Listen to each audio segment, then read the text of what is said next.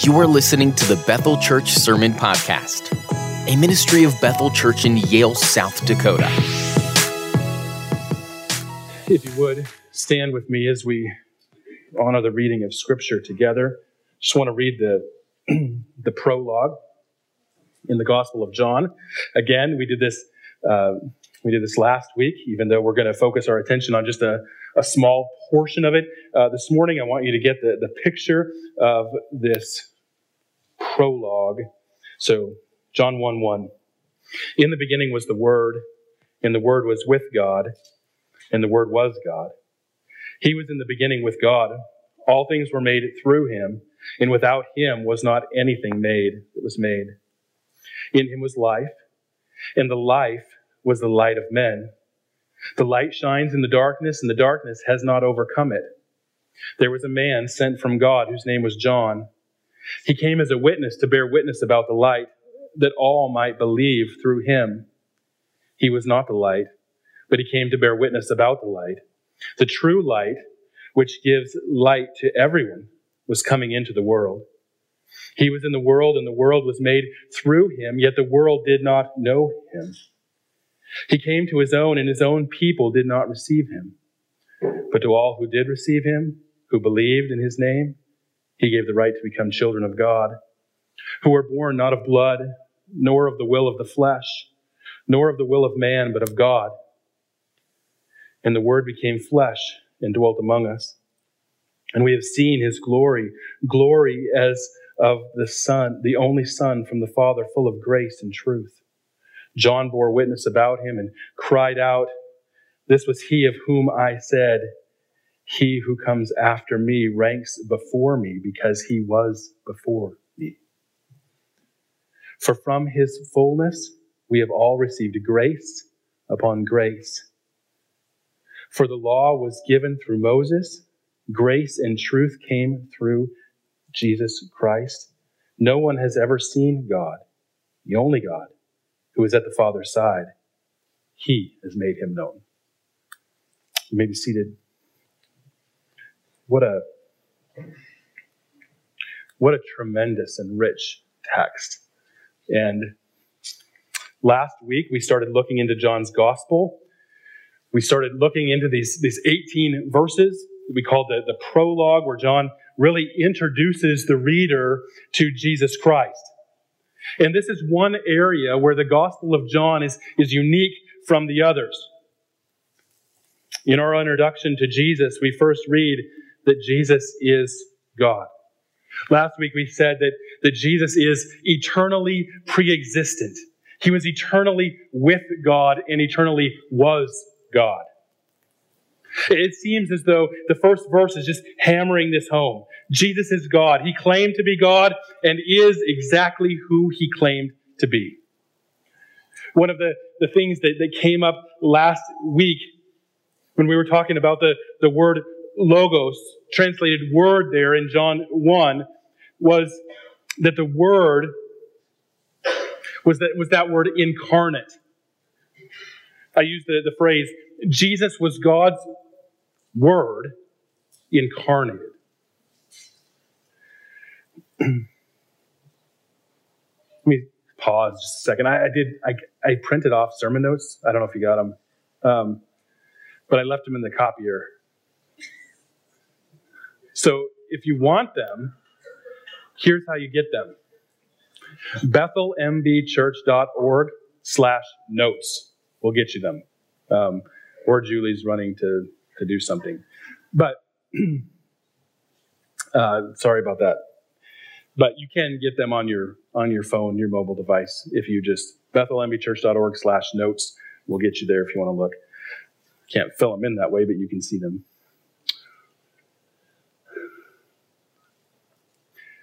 So the idea here is that God's Word creates, right? It accomplishes its purpose. It doesn't return void. Jesus then is God's Word incarnate or in flesh. And this really shouldn't sound strange, because we just read the whole prologue here. When we get to verse 14, we read pretty much exactly this, that the Word became flesh, dwelt among us. We've seen his glory as of the only Son from the Father, full of grace and truth. So really, we're skipping Psalm 1:1 to 1:14 this week. We're going to go back. We're going to get the rest of the full picture. But last week, we saw Jesus as divine. We focused on the fact that he was God.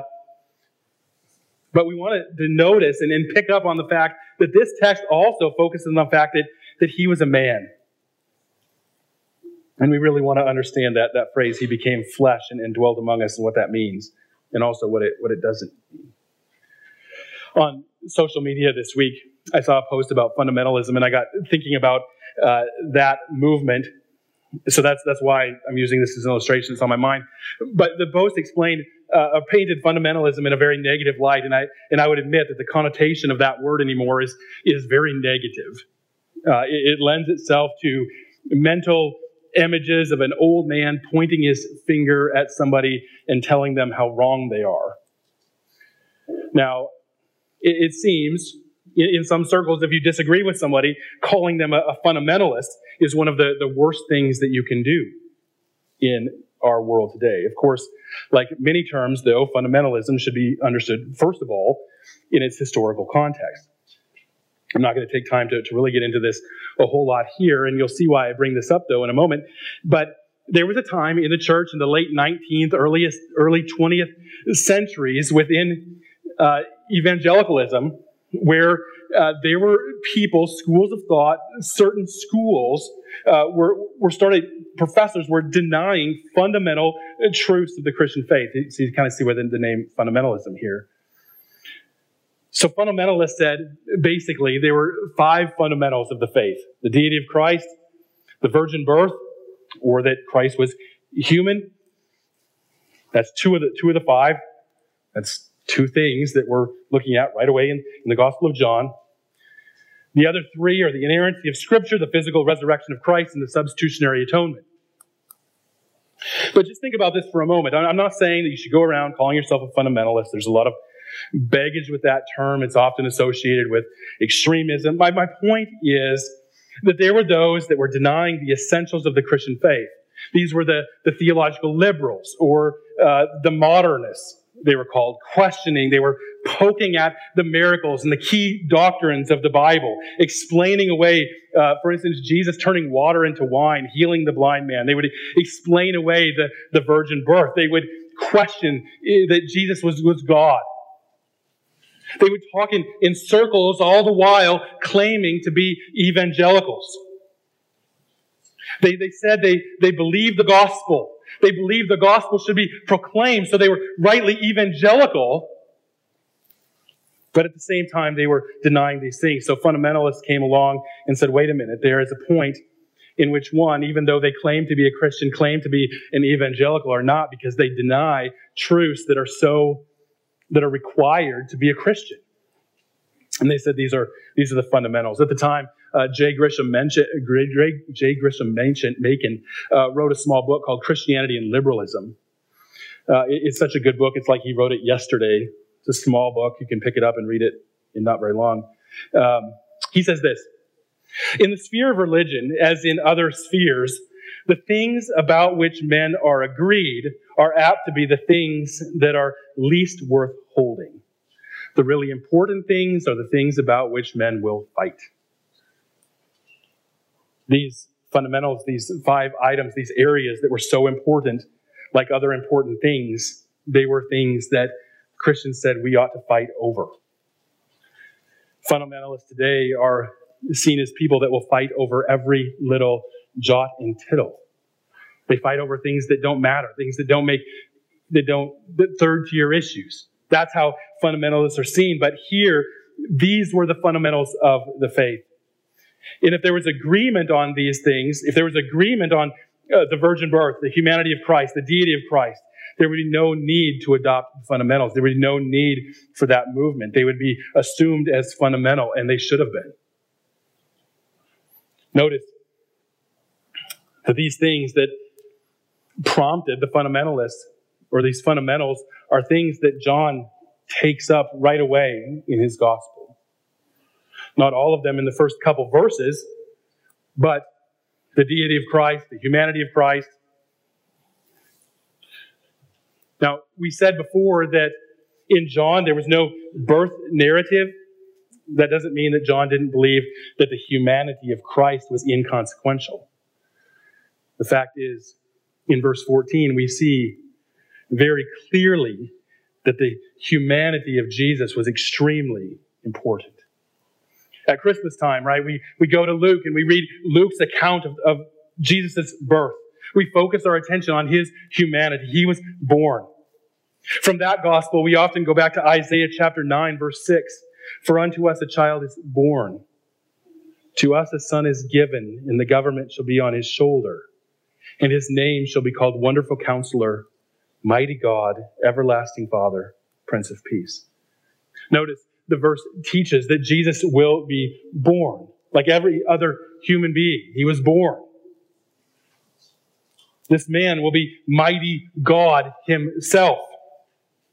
Both truths affirmed there in one verse. In Romans 1, where Paul starts his great treatise on the gospel, he affirms that Jesus was a descendant from David according to the flesh. In other words, he was a real human being. But he's also declared to be the Son of God in power according to the Spirit of holiness by his resurrection from the dead. Again, both truths are affirmed there. I hadn't thought about this, but one commentator pointed out that in the second chapter of John, where Jesus turns water into wine, Jesus was at a wedding. What is more human than that? That he find himself at a wedding, and when the family finds the wine to be exhausted and is about to be embarrassed, Jesus makes new and better wine of the water that had been there in pots used for Jewish washings and purifications. That was the action of the divine. Again, point out clearly from the Old Testament throughout the New Testament, we see these truths, and often we see them right beside one another. That's why I wanted to focus our attention on verse 14 this morning, even though we were skipping a little bit, because I wanted to set these truths right beside one another, so to speak. So why are these truths so important? The fact is, our salvation hinges on both of them. If Jesus were not divine and were not God himself, he could not have borne our penalty or the penalty of God's wrath for us. He could not have overcome death. If he wasn't perfectly human, he would not have been a suitable sacrifice. Since we looked at Jesus' divinity last time, let's ask that question a little bit differently. Why is it so important that we affirm the humanity of Jesus? Why is it so important that we say he took on flesh, that we develop a doctrine of the incarnation? We answered that a little bit, but I think it would be good for us to flesh that out a little bit. No pun intended. But there are a number of reasons that the incarnation is crucial. The first reason that we need to mention is that Jesus' humanity, the incarnation made him capable of dying. In Hebrews 10, the author is thinking about this when he says that it is impossible for the blood of bulls and goats to take away sin. He then goes on to say that Christ came in the world to do the will of the Father. I love how the author of Hebrews says this. He says, therefore, when Christ came into the world, he, Christ, said this, sacrifice and offering you did not desire, but a body you prepared for me. Me is Christ. With burnt offerings and sin were offered, you were not pleased. Then I, Christ, said, here I am. It is written about me, Christ, in the scroll. I have come to do your will, O God. In other words, his will involved a body that was able and capable of dying. It's pretty clear from this that Jesus was capable of dying because he had a real body. He was human. Now, there have always been those who question this. They say, wait a minute, Jesus was divine. He appeared to be human. In fact, we see that even some of the New Testament books were written with this kind of teaching in mind. 1 John, Colossians, for instance. The Gnostics in the 2nd century said that Jesus couldn't have been human because for the body was a prison for the soul. For Jesus to take on flesh, for him to have a body, would mean that he was corrupt in some respect. What wasn't corrupt is the non-physical part of the human. So Jesus must have appeared to be human. The problem with this kind of thinking is that if Jesus only appeared to be human, then his death was only the appearance of a death. It wasn't real death, and our sins weren't really dealt with on the cross. Think about it this way. Remember Dr. Maynard Seaman? He was, when I first started here, he was a retired medical missionary that came and helped out. He was called to do medical missionary work on the other side of the world. He was willing to go. He knew that he wanted to go to Nepal from the time that he was a young boy. Desire and willingness in his life were one thing. Getting trained to go there was another. The only way he could go there was to become a medical missionary, to become a doctor. So he submitted himself to years of training to become a doctor, to go and fulfill that calling to go. But not only did he learn to be a doctor, he was also trained theologically to do the task that God had called him to do. It's at Byron Bible Camp, by the way, that he was called to go. This is how it was for Christ. In the beginning, in the eternal counsel of God, before there was a world, before there was anyone to redeem, Jesus knew that his purpose was to go and to redeem fallen humanity. So in the fullness of time, Jesus took on flesh so that he could offer his body as a sacrifice for sin. Jesus came to die, and the incarnation made that possible. Secondly, Jesus became a man to know and experience life as a human being. Taking on humanity made it possible for Jesus to know and to understand what it was to be a human in all of our weaknesses. Again, the author of Hebrews in chapter 4 says that we do not have a high priest that is unable to sympathize with our weakness, but we have one who has been tempted in every way, just as we are, yet without sin. Sometimes we look at this and we focus our attention on that. Jesus was tempted but did not sin, and we make Jesus into a superhuman. He could withstand temptation because he was God. The point I think the author of Hebrews is making is that Jesus was completely human, and he understands what it is to be human. He understands. He knows our experiences because he lived it. He knows what it is like to be weak. He knows what it is like to be frail. He saw good people make mistakes. He saw them fall into sin. He knows and experienced what it is to be a human in a way that we can understand. I'd say that this is seen most clearly in the passion experience of Christ, his final hours before his death, and the suffering that he endured there. J.B. Phillips, a Bible translator, said this of his experience in translating the Gospels. He said this, and I quote, kind of a long quote, but I think it's worth it. The record of the behavior of Jesus on the way to the cross and of the crucifixion itself is almost unbearable, chiefly because it is so intensely human.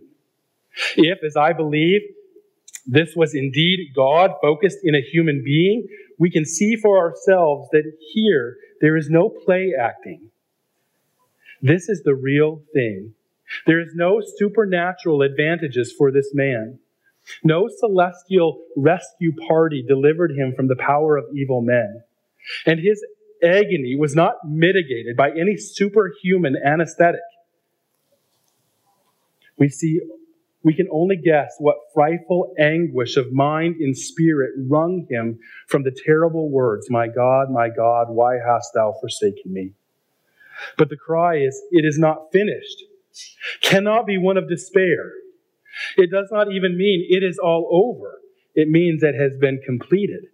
And the terrifying task of doing God's will to the bitter end had been fully and finally accomplished. James Boyce says that it is the suffering of Jesus that enables us to know that Jesus experiences all that we experience.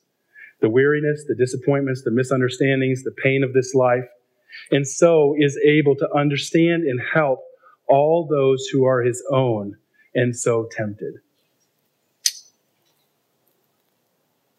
The third thing that we want to mention about the importance of the incarnation of Jesus is that his taking on flesh provided us with an example to follow. An example of how a life that is pleasing to God should be lived. Right? Example is important. It's one thing to have a list of rules, to have a list of thoughts, to have somebody tell you this is what you should do, but it's another thing to have a good example to follow. This is one reason that God has given us parents, right? To guide us, to give us an example to follow. The Old Testament, the New Testament is full of advice for parents.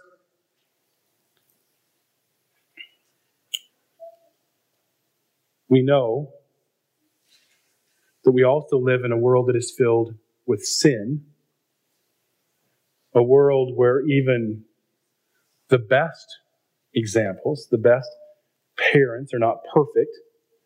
We live in a world where it's commonplace for children to grow up never knowing a father or a mother, having a parent that doesn't want anything to do with them. Some parents are so involved in dealing with their own struggles and issues that their example to their children is poor, to say the least. We know that this is not the way it should be. But we also must remember, when it comes to the standard that God desires and wants from us, no person can live up to that standard. Those examples serve a purpose, to point us to Jesus Christ. Right? Even the best parents must admit that they are wrong. They must admit their weakness. They must point their children to Jesus. I remember intensely the first time in my life when I had to go one evening to my then, 5-year-old and say that even dads make mistakes. I mean, I was wrong.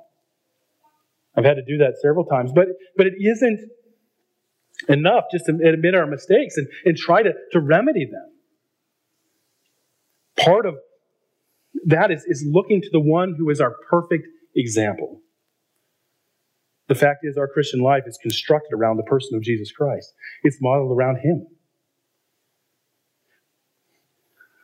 That fact that we see his example on how he handled situations, how he interacted with other people. Right? We need examples. We need good examples. We should want and to desire to say with the Apostle Paul, imitate me as I imitate Christ. We need to be really careful here too. Right? The sole purpose of Jesus' life and ministry isn't just to be an example. That's moralism and not Christianity. We must remember that Jesus came to die, and the reason that he is such a good example is precisely because of that vocation. He came to live a perfect and obedient life to the law and became that example for us because he was living for us. He was excelling in areas for us where we would fall short. He would ultimately die and bear the weight of our penalty where he excelled and we fell short. He lived for us. It's called the active obedience of Christ. J. Grisham Machen writes this. He says, the truth is that the life purpose of Jesus, discovered by modern liberalism, is not the life purpose of the real Jesus, but merely represents those elements in the teaching of Jesus, isolated and misinterpreted, which happen to agree with the modern program. It is not Jesus, then, who is the real authority, but the modern principle by which the selection within Jesus' recording teaching has been made.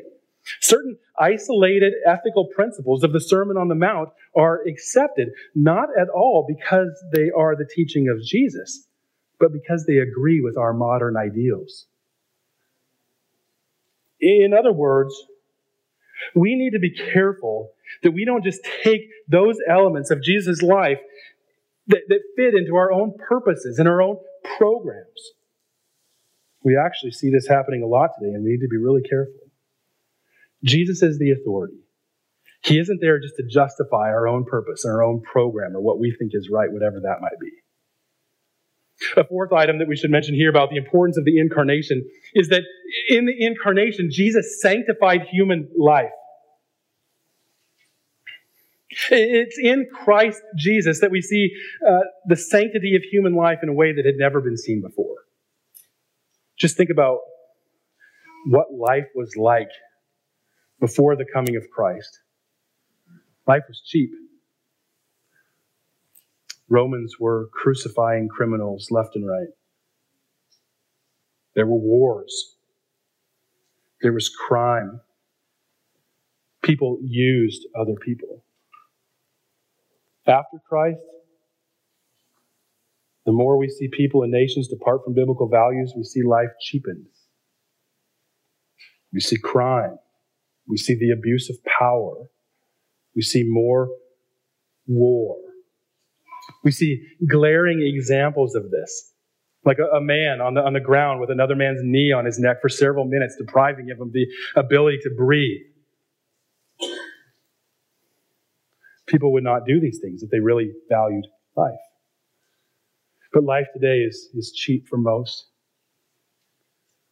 Abortion is another glaring example. So where the George Floyd murder was especially tragic because he was in the custody of one who was there to serve and to protect. A child, too, is in the custody of another, their mother. And whatever is going on in that person's life does not give them the right to end the child's life.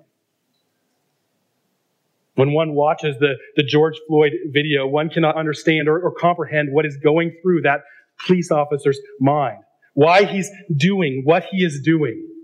You're left wondering what could be going through his mind all that time. And really it doesn't matter because there's nothing in the end that can mitigate what he was doing to that other human being. The same is true for abortion. It really doesn't matter. What circumstances led to that life within her? There's nothing that justifies murder. And I'm not suggesting that these situations are easy. But there are some women that choose abortion because of some horrible thing that has happened to them. Don't want to minimize that. Right? Rape, incest. Those things are horrible. And there is another example of how we see life being cheapened today.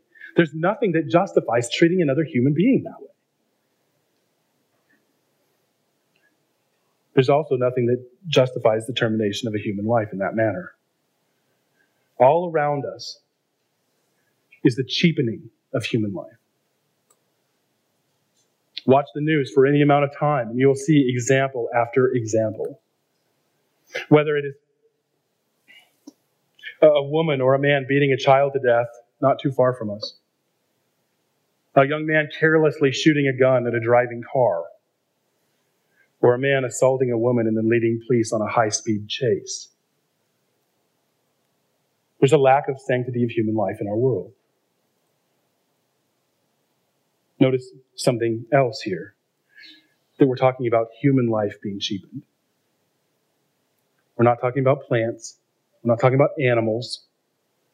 We're talking about the human race. People. Not interested in the color of the victim's skin, not how old they are, not weeks, not months, not decades. It doesn't really matter. We're talking about the value and dignity of human life. So what offsets that? What gives life value? What offsets the cheapening of human life that we see all over in our culture, at every turn, in various ways? I would suggest that it's the value that the Christian faith brings to it. We need to understand that we value human life because, first, God gave it. John 1:3, all things were made through Him. All life has its origin in him. Therefore, it's inherently valued. There's non-Christians that believe that. God created all things, therefore life has value. Second, Christianity, though, values human life because the Lord sanctified it by assuming a full human nature, by taking on flesh, by the incarnation. In other words, Jesus Christ, the second person of the Trinity, became like you. When I say he became like you, I mean he became a human being. James Cone, one whom some big-name Christians are telling you ought to read these days, who was a professor at one of the most liberal seminaries in the United States. Actually, fundamentalism, which we mentioned earlier, became a thing largely because of what was going on at that time in Union Theological Seminary. And some of the professors there, it's been a trail of radical liberalism ever since. For instance, in a somewhat recent chapel, September of last year, they filled the room with plants and had students confess to them.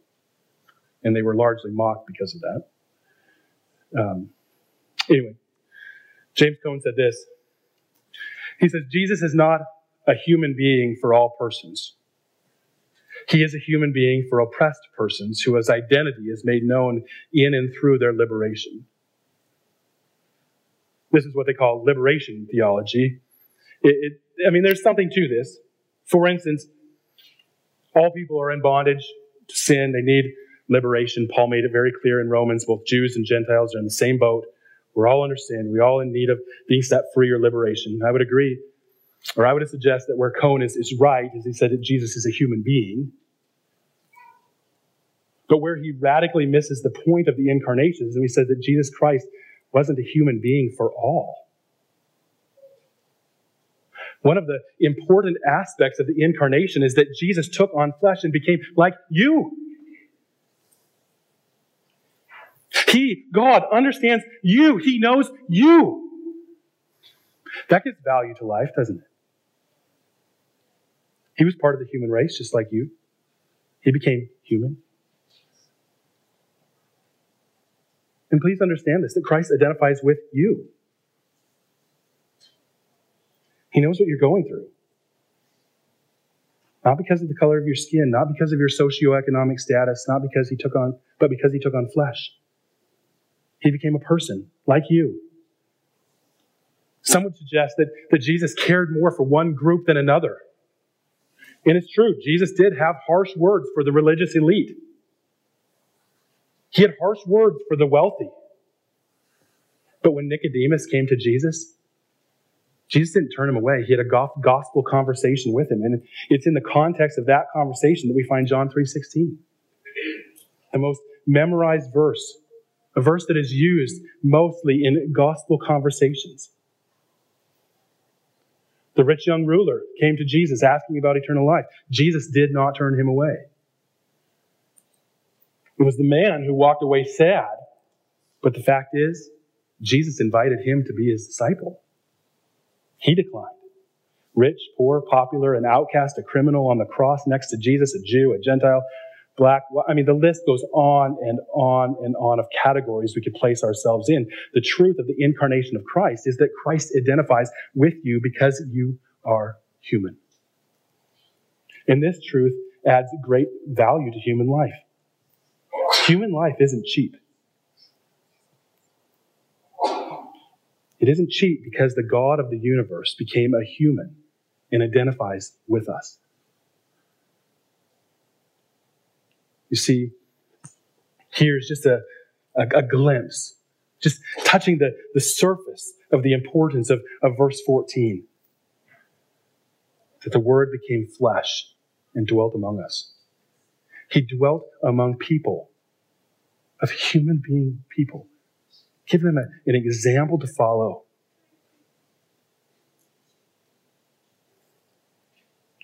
To be the one who would die for their sins. Taught them to value life.